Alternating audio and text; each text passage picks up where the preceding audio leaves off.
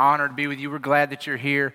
Wanted to speak to you just for a few moments this morning. Pastor Tom is away on vacation. I think he spoke at a Disciple Now this weekend. He may be watching online. We love you. We'll be glad to have you back next week. Look forward to you being here. You know how there are those challenging passages in the Bible? You know, like not just the ones that are difficult to understand, but also like pretty convicting and sometimes even kind of scary. You know, some of those passages like when Jesus would say things like, wide is the gate and broad is the path that leads to destruction, and many go through it. But narrow or small is the gate, and narrow is the way that leads to life, and only a few find it. Or he would say things like, on that day, not everyone who says to me, Lord, Lord, will enter the kingdom of heaven, but only those who do the will of my Father who is in heaven. Many will say to me, Lord, do we not prophesy in your name, or cast out demons in your name, or do many miracles? He would say to them, depart from me, you evildoers, for I never knew you. Man, scary. I remember being a young boy and oftentimes would hear messages like this or these passages preached, and I couldn't help but to sit back there and go, oh, Lord, is it me? Are you talking about me? Ha! And it seemed like every time the preacher would preach or give an invitation, I'd find myself praying the prayer over and over, every time. But I don't think it was Jesus' intent, and I don't think it's the author, gospel writer John's intent, nor is it my intent this morning to ever make a true born-again Christian to doubt their eternal salvation.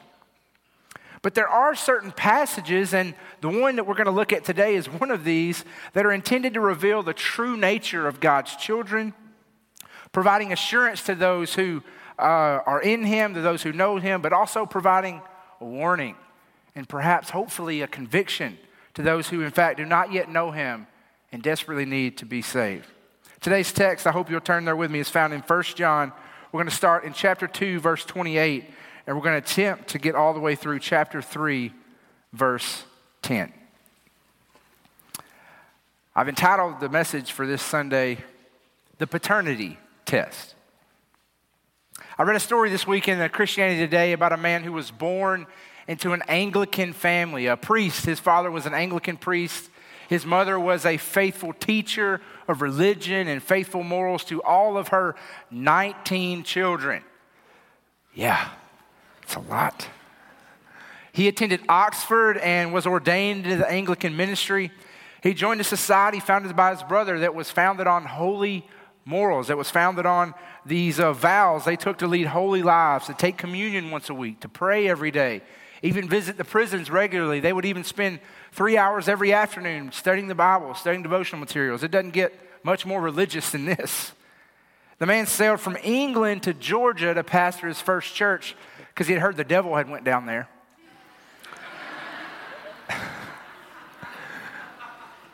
But it failed miserably.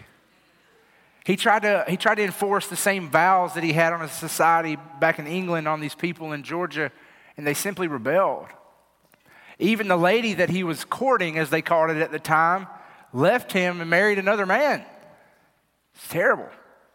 He sails back to England, and he's having a conversation with a man named Peter Bolier, after which he kind of concluded that maybe perhaps I lack true saving faith. One night he said he continued to try to be good but remained frustrated. He said, I was indeed fighting continually but not conquering. I fell and rose and fell again. One night on May 24, 1738, he had an experience that forever changed everything. He recorded in his journal, I'll read to you. In the evening, I went very unwillingly to a society where one was reading Luther's preface to the Epistle of Romans. About 9:15, while he was describing the change which God works in the heart through faith in Christ, I felt my heart strangely warmed. I felt I did trust in Christ and Christ alone for my salvation. An assurance was given to me that He had taken away my sins, even mine, and saved me from the law of sin and death. This man went on to be a pretty prominent leader in the church. Perhaps you've heard of him. His name, John Wesley. Now, if a man like John Wesley, who grew up his entire life in the church around the things of God, could spend his whole life and not know that he lacked true saving faith, then how in the world can we, in fact, know that we have it? Today I present to you the paternity test. So a paternity test is a DNA test. Uses the genetic makeup of an individual to compare a child's DNA genetic makeup to that of their would-be biological father.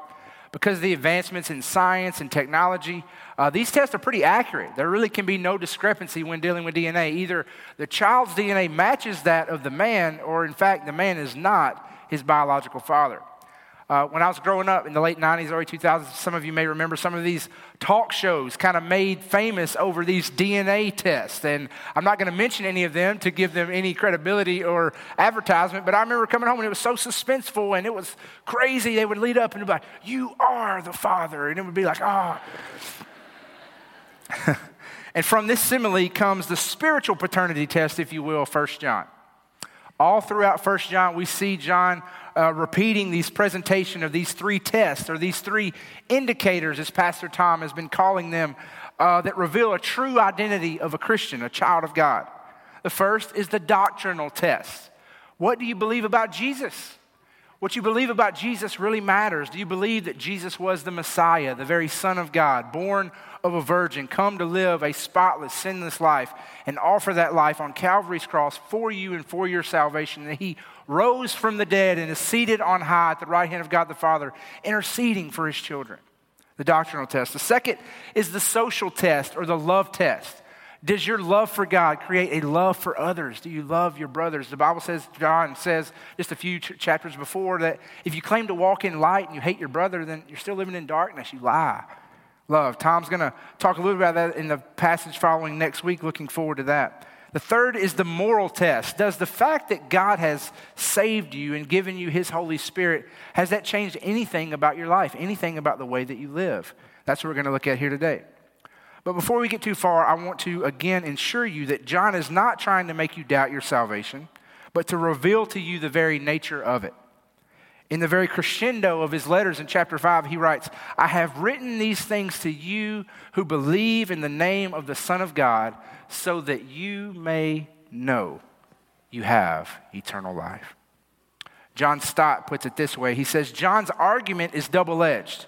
If he seeks to bring believers to the knowledge that they have eternal life, he is equally at pains to show that unbelievers have not received life. His purpose is to destroy the false assurance of the counterfeit, as well as to confirm the righteousness of the genuine. At that, let's dive right in. 1 John chapter 2, verse 28. I hope you will follow along with me. "And now, dear children, continue in him, so that when he appears, we may be confident and unashamed before him at his coming." Here you can see John's love for God's people continue to shine bright. It's all throughout this letter.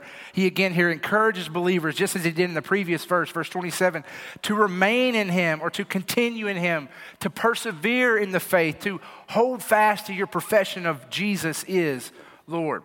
These words echo the very words of Jesus that John records in his gospel as well, where he says, "I'm the vine, you're the branches.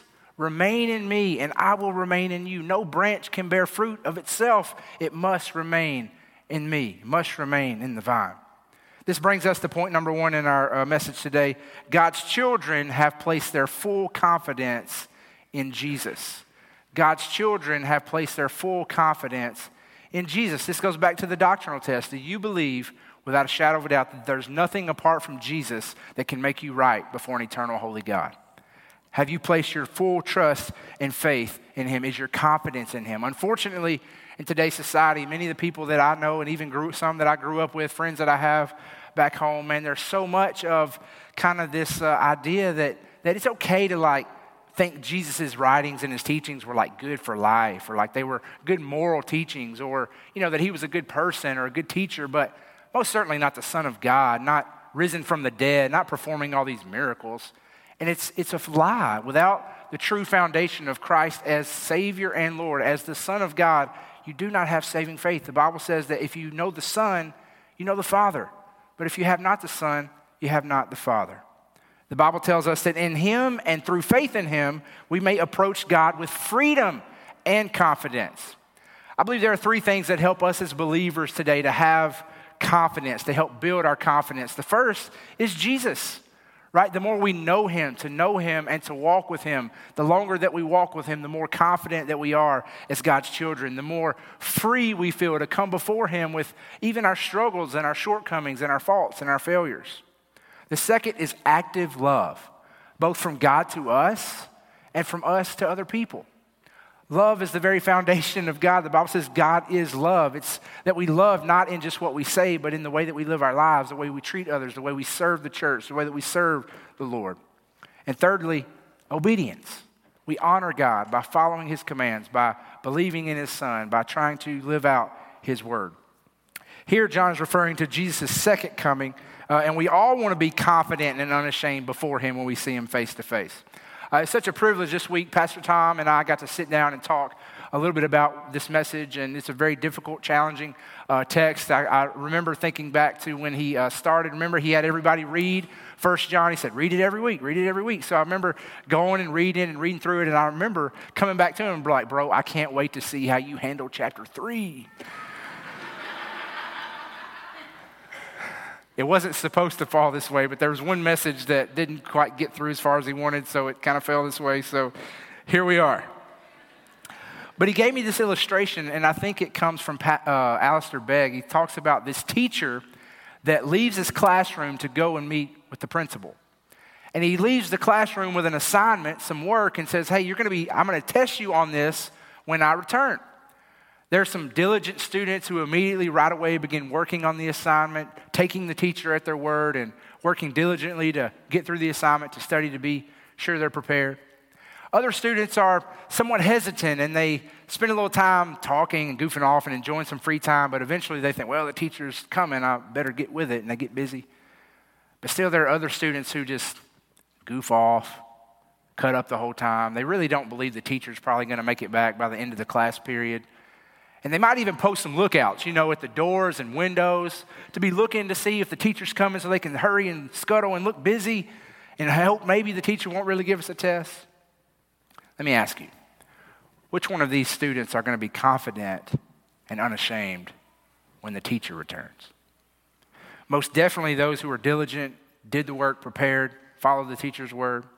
Most likely many of those who were somewhat hesitant, but they got busy. They wanted to get through the assignment. They wanted to do the work.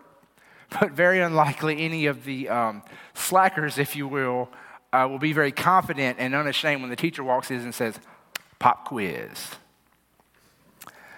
Let me ask you, which one of these students do you most relate with? I know for me personally, when I was in school, most likely I would either be number 2 or number 3. But dear friends, the teacher is coming. And may he find us diligent and faithful at his return, seeking to fulfill our assignment in the Great Commission of sharing his love and the truth of his coming with others. Let's look at verse 29. If you know that he is righteous, you know that everyone who does what is right has been born of him. Notice here that doing what is right comes from our knowing that he is righteous. Our ability to do what is right comes not from our own righteousness, but comes from his. It's his righteousness imparted to us through Christ that we have an opportunity to be made right before God. Paul tells us in Romans, now a righteousness from God apart from the law has been made known or has been revealed or has been made available.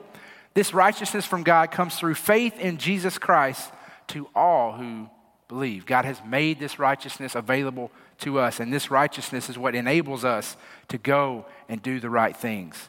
Jesus tells this parable of a king who throws a wedding banquet for his son. He says, the wedding banquet is ready, but those I invited did not deserve to come. So go out into the street corners and invite anyone you find. The servants went out into the streets and they gathered all the people they could find, both good and bad, and the wedding hall was filled with guests. The king arrives, he comes in to see the guests, and he noticed a man there was not wearing wedding clothes. He said, friend, how did you get in here without wedding clothes? The man was speechless, not confident, and not unashamed. The king told the attendants, tie him hand and foot and throw him outside into the darkness where there will be weeping and gnashing of teeth. Very scary. It was often the custom for a host to provide these garments for people attending these banquets that would come. And it was especially necessary here in this parable because what? The king had told them, hey, go out and get everybody off the street. They didn't really have time to go home and get ready or get prepared. They were literally coming right off the street. So the king would have prepared these garments to have them available to them. And the failure of the man to clothe himself with a wedding garment was an insult to the king who had made him available, who had invited him and made these garments available to them. God has made his righteousness available to us through Christ, and he has invited us in.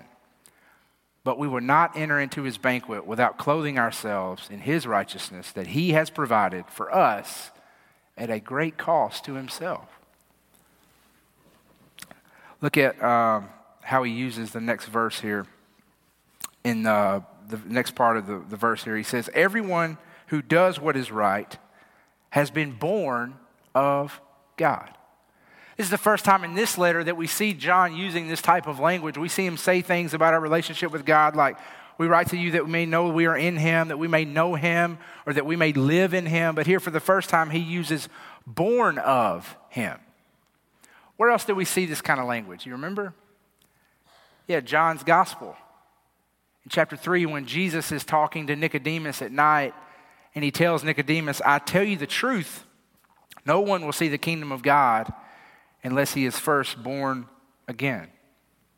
I love this. Jesus, if you look, following this conversation with Nicodemus, just a few verses later, he's going to give Nicodemus, he's going to give us one of the most recognizable verses in all of Scripture. You know it. John 3:16. Following that, you must be born again. He says, for God so loved the world that he gave his only begotten Son. And here, following the statement about being born again from 1 John, look what he says in chapter 3, verse 1. How great is the love the Father has lavished on us that we should be called children of God. And just to show you, dear Christian, that it is not his intent for a born-again child to doubt their standing with God, because what he's about to say in the following verses is going to get difficult. It's going to get challenging. It's going to get tough. Look what he says. And that is what we are. He's reminding him how beautiful and how great. I hope we never get over God's love that he took a sinful, wretched people who had rebelled against him, who was separated from him. He adopted them into his family and gave us his name. He gave us his family's name. And so I believe adoption is one of the most beautiful images of God's love that we see here in the world today. I know many friends of mine have adopted children, have brought them into their family, loved them and cared for them like their own. My wife and I, we've talked about this. We've talked about potentially adopting a child one day, especially being a youth pastor. You have a heart for those people that are young and maybe get pregnant, and you see a great need for someone to love and care for a small child. The Greek word used here, and how great is the love the Father has lavished on us. Some of your translations might say, what manner of love is this that the Father has lavished his love on us? It's the exact same word used in Matthew when Jesus, if you remember, he's asleep in the bottom of the boat and the disciples come and wake him up and they're like, hey, Lord, don't you care that we're about to perish? And he calms the waves. He commands the waves and the wind to stop, and it ceases.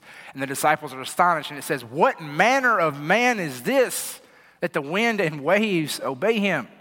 The word always implies astonishment. It's literally translated, of what country or from what world is this love? Or from what country or from what world is this man? Obviously, the love of God and the person of God, Jesus, is so foreign to this world and its systems and the love that this world has to offer that John reminds us next of what Jesus said right after this. He says, the reason the world does not know us is what? That it did not know him. The world offers love that says, I will love you as long as you have something to offer me.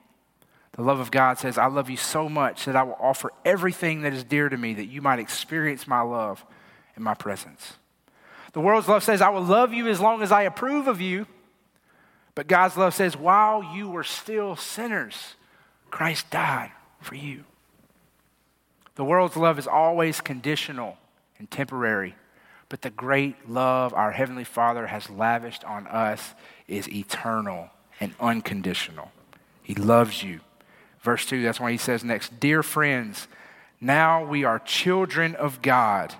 What a great truth. What a great promise to you today, Christian. And what we will be has not yet been made known, but we know that when he appears, we shall be like him, for we shall see him as he is. What great news it is that we are adopted children of God. This is a great promise. This is something you can stand on, a foundation you can believe on. And yet the good news for Christian, the great peace and joy that we have and hope for our lives is that the best is still yet to come. While in this life we experience God's love and we experience the closeness and fellowship that comes through His Holy Spirit, through relationship with Him, we get to experience His love through fellowship with the believers, through gathering together in places of worship and through small groups and Sunday schools and things of that nature where we experience family love together. But the good news for you and for I is there's coming a day where we're going to be made like Him, where we're going to take on an eternal, everlasting body. Now, I'm not sure exactly what this is going to look like. Right? I'm not sure exactly what we're going to look like. I've often had questions. Maybe you have had questions. But Christ's resurrection is one of the things that separates Him from all other world religions. The fact that Jesus came back from the dead, He's the only religious leader to ever come back from the dead, right? You go to the tomb of Muhammad, he's still laying there, right? You go to the tomb of the Buddha, he's still in there. But you can't go where Jesus is. There are some places in Jerusalem where they say that they think he was potentially buried, but He's not there. He's alive, and that is what gives us this great hope. And we gather some evidence from His resurrected body that may potentially give us an idea of maybe what it's like. We'll see. Jesus had a physical appearance, right? They recognized Him. Whenever He allowed people to recognize Him, He had an appearance that was somewhat recognizable, okay? His resurrected body was not bound by the laws of matter. I mean, He walked through walls and would disappear and then reappear. It's wild. Maybe this produces more questions than answers, what will we look like? How old will we look? When do we get our new body? What do we look like? What's our body like between death and whenever we get our new body? The truth is, I absolutely am not sure. I have some hunches though, and I would reserve those for maybe some private conversations. But I'll read one passage and allow but a moment of diversion that perhaps will help. The Bible says there are heavenly bodies and there are earthly bodies. But the splendor of the heavenly bodies is one kind, and the splendor of the earthly bodies is another.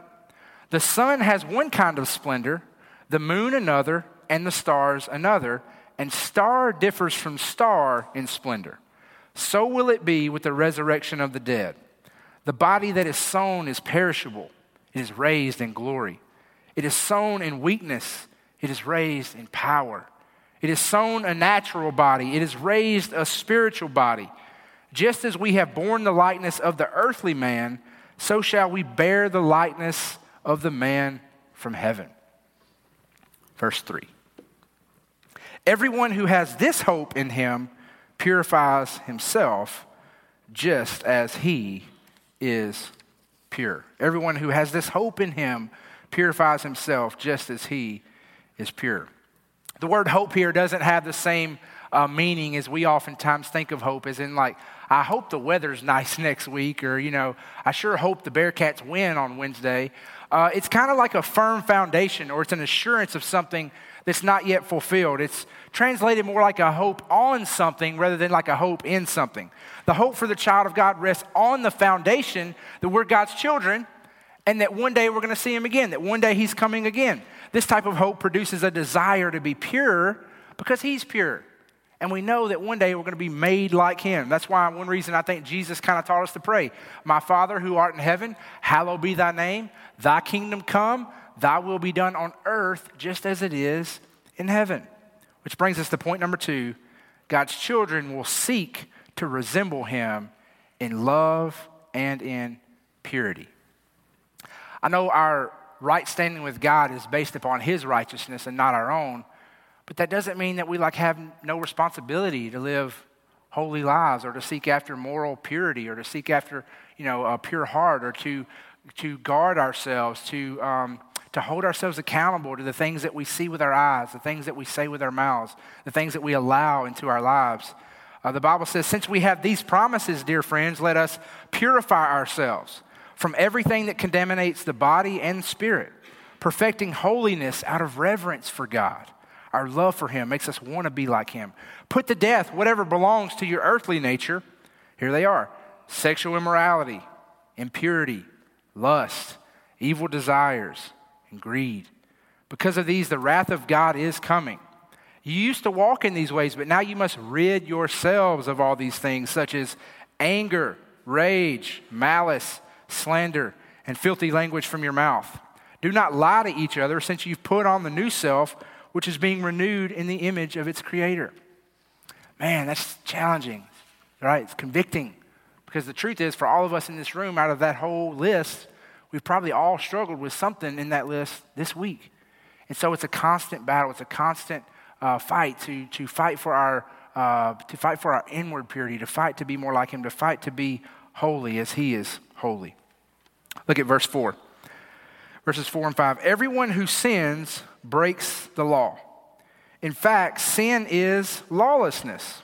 But you know that he appeared so that he might take away our sins, and in him is no sin. Here we see one of the best definitions for sin, I think, in the whole Bible. We see it says, sin is lawlessness. It's like a defiant violation, like an intentional violation of God's moral law. It's the assertion of putting ourselves against God's revealed way. It's saying that our selfishness is more important than the service of God. We're all guilty. I'm guilty of this. We see here in verse 5 that he appeared that he might take away our sins. So when we choose to sin, we're literally going against the very purpose for when Christ first appeared. He came to give us freedom from our sin, not freedom to sin.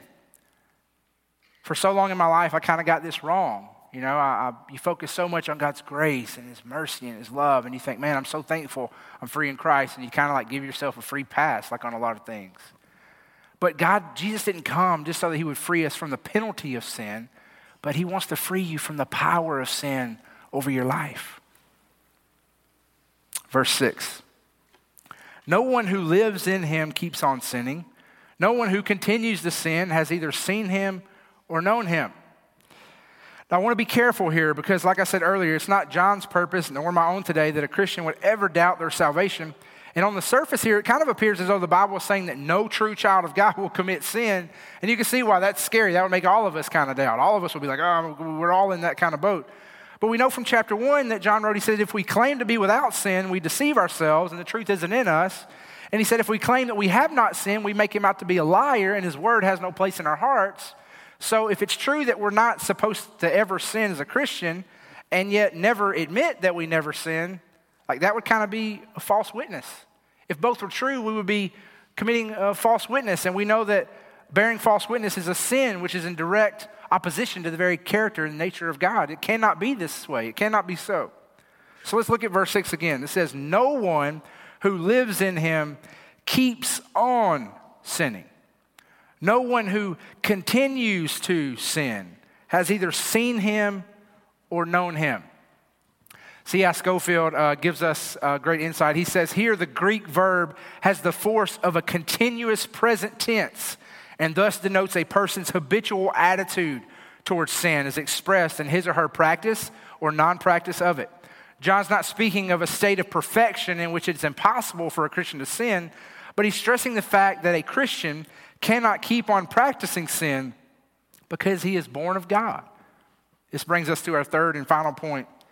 God's children cannot be comfortable continuing in a lifestyle of sin. God's children cannot be comfortable continuing in a lifestyle of sin.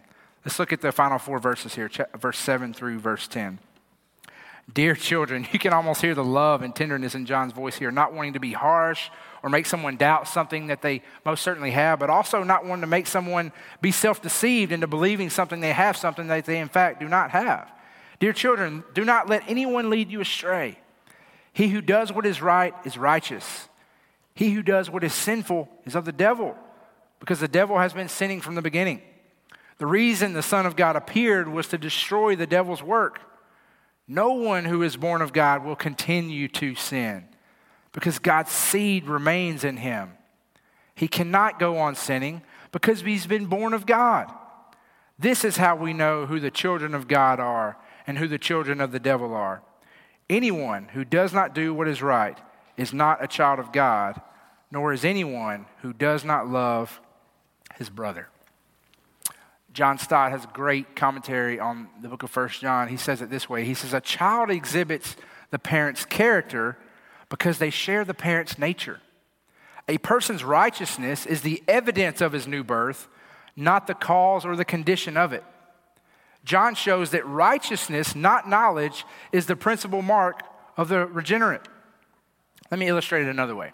We talked about adoption. When a set of parents adopt a child as their own and they love the child and care for the child like it's their very own, that child legally becomes a part of the family. It's a decision that the parents make, and the child takes the same status as their very own children would have, even if they didn't have any. It's legal status as part of the family. Now, let's say this child is an older child. Let's say they've lived a while, 8 or 10 years old, something like that. While this child has been legally and rightfully declared as a member of the family, it may take years and years and years for the child to overcome their past raising or any potential trauma they've experienced in their younger years. And sometimes they never fully 100% heal. Just because this child may not look or act like the rest of the members of the family for a long time does not take away their legal status or make them any less part of the family. We have been adopted into God's family. The hope is that over time, because of the love and nurture of the child's adoptive family, the child's attitude and behavior will begin to change. We'll begin to see, maybe not completely, but the child will kind of take on the new nature, the new character, the new habits that would look more like their adopted family. This is the hope for which we hope for in adoption. Yes, we are adopted into God's family. We are given the legal status the same as his son Jesus. The difference from this and from human adoption is that God has actually given us spiritually his seed within us at our adoption. The Holy Spirit has come. He's placed within us to give us that his seed that we might eventually begin to look more and more like him, that our lives will be transformed more and more into his image, into his nature, into his character. This is why a child of God cannot continue to live in a constant state of sin, cannot live forever without having any sign of holiness or repentance or not having any sign of righteousness, because the very Holy Spirit of God, the same power that raised Jesus Christ from the dead, lives in us. The Bible says that you will know a tree by its fruit. You plant an apple tree and you expect an apple seed and you expect an apple tree to grow. Now, just because it takes at least 8 years or longer before the apple tree will ever produce any kind of fruit that resembles an apple, it's still an apple tree. And you today may be wrestling with some trauma from your past. You might be struggling with some habitual sin or battling a terribly strong old nature that seems pretty challenging and difficult to break. You may believe that Jesus is the incarnate Son of God. You may have faith that he has lived and died for you and risen from the dead. You may have a genuine love for God and for his people and for the church, but you just can't seem to break through. Don't be discouraged, dear child of God. What God has planted in you, he will see it to fruition. Be confident in this. He who began a good work in you will carry it on to completion until the day of Christ Jesus. Imagine planting a daffodil, right? Like what do they call those things? Like a buttercup, right? Underneath a big concrete slab in the dirt. Now that little daffodil underneath that big slab of concrete, having nowhere to sprout, is most likely going to choke out and die. But imagine taking the acorn of a mighty oak tree and planting it in the dirt underneath that same slab of concrete. What's going to happen? Eventually, over time, the oak tree is going to take root. It's going to spring forth. And what's going to happen to that concrete? It's going to begin to crack, yeah. It's going to begin to break. You're going to see the power and the might of that oak tree break through that slab of concrete. The oak tree's coming. It's been planted. Dear friends, the Holy Spirit has been planted in you, O Christian, and eventually God is going to see that to fruition. At some point, if you are a child of God, something, his glory, his presence, his love, those things are going to break those places in our lives, and it will shine through. You might feel buried today in your relationship with God, but this is why he tells us, and John reminds us, to remain in him, to continue in him, because you're not buried, but the Holy Spirit is planted within you. And eventually the seed of God will break through into your life. So here we see the threefold paternity test, the doctrine test. What do you believe about Jesus? It's important. If you do not believe that Jesus is the Son of God, dear friends, you do not have a saving faith according to the Scripture. The social test, the love test. Do you love God? Do you love others? Is your life marked with God's love? And the moral test. Do you seek to honor Him? Anyone continuing in sin without any conviction or sign of remorse or repentance, there can only be one of two things that can be true. Either one, you've so quenched the Holy Spirit in your life to the point that you no longer sense His nudgings and you've broken your fellowship with God. For the born-again child of God, eventually, this will always produce what the Bible calls a godly sorrow that leads to repentance. As God's children, He will not allow us to continue. That's why we can't really be comfortable in a lifestyle of sin, because the Holy Spirit is there and He's at work and He's convicting. And we've either ignored it to the point that where we've broken our fellowship and we no longer sense Him, but eventually we're His children. He will call us home. He will bring us and draw us to Himself. We will have this godly sorrow over our sin that will lead to repentance, that will lead to a repentant heart. The Bible says, "My son, do not despise the Lord's discipline and do not resent His rebuke. Because the Lord disciplines those He loves, as the Father the Son He delights in." Or perhaps the second is true, and you may not in fact be born again. You could be like John Wesley, who, maybe trusted in his own righteousness or just grew up around the things of God, lacking true saving faith, and you do not have the Holy Spirit of God within you, thus revealing your true nature, as all of us were before we came to Christ, a sinner. Sinners are going to sin. That's what we do. This only produces a worldly sorrow that leads to death. That's the difference. If that's you, you need to be saved today. You need to repent and believe in the name of the Lord Jesus Christ unto salvation. God's only begotten Son. He says that He is, if we confess our sins, He's faithful and just to forgive us of our sins and to cleanse us from all unrighteousness for the salvation of our soul. We pray and we ask God to forgive us. We confess that we're a sinner. We admit that we are sinful. We place our faith and trust and hope in what He did to remedy that in sending His Son, Jesus, to cleanse us from all of our unrighteousness. We ask Him to place His Holy Spirit within us, to grant us Himself, the seed of God, that we might have the power to overcome and be spiritually born again. Now, I don't know where you are in the room today. We come from so many different walks of life, so many different circumstances. I hope this finds you encouraged, dear Christian, encouraged that you are a child of God, that God desperately loves you so much, that He has shown you His love. He's lavished His love on you that is unconditional, that is not dependent necessarily on the things that you've done in your life. You can come as you are, but He doesn't want you to stay that way. He wants you to be made more and more into the likeness of His image. So the challenge for you is that you might hold yourself accountable, that you might purify yourself from the inward man the Bible talks about. I think that for so many, it's so easy to get so busy and caught up with the stresses of everyday life and the responsibilities that we always have that we just kind of get used to the way things are. But if we want to have a close, intimate relationship with God through the power of the Holy Spirit, we have to constantly be evaluating our lives against the truth of His Word, against the power of His Spirit, to say, God, is there something in me that's displeasing to You? Is there something I've allowed to be a part of my life that is not what Your plan and intent is for my life? And you do what you can to starve it out, to drive it out.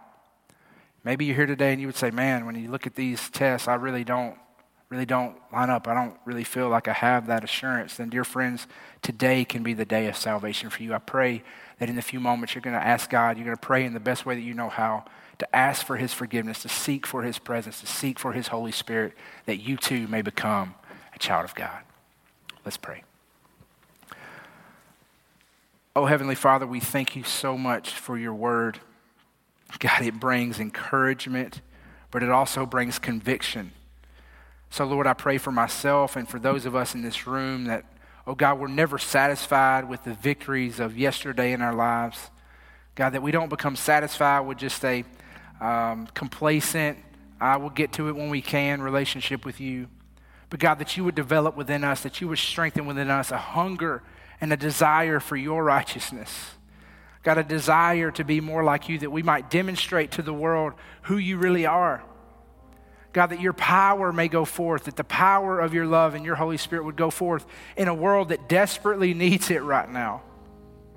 God, use us. It's always your intent to use the church, to use your children for the assignment you've given us. May we be found diligent, faithful this week, moment by moment, day by day.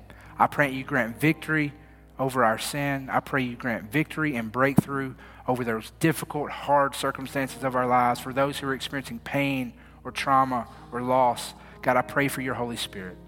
God, for those dealing with maybe children that are difficult or challenging, God, I pray for your encouragement. I pray that they just get an extra dose of your love, Lord, that they know they are your children filled with your presence, that they might demonstrate your grace and love in a way that their children's lives will be transformed and changed and molded.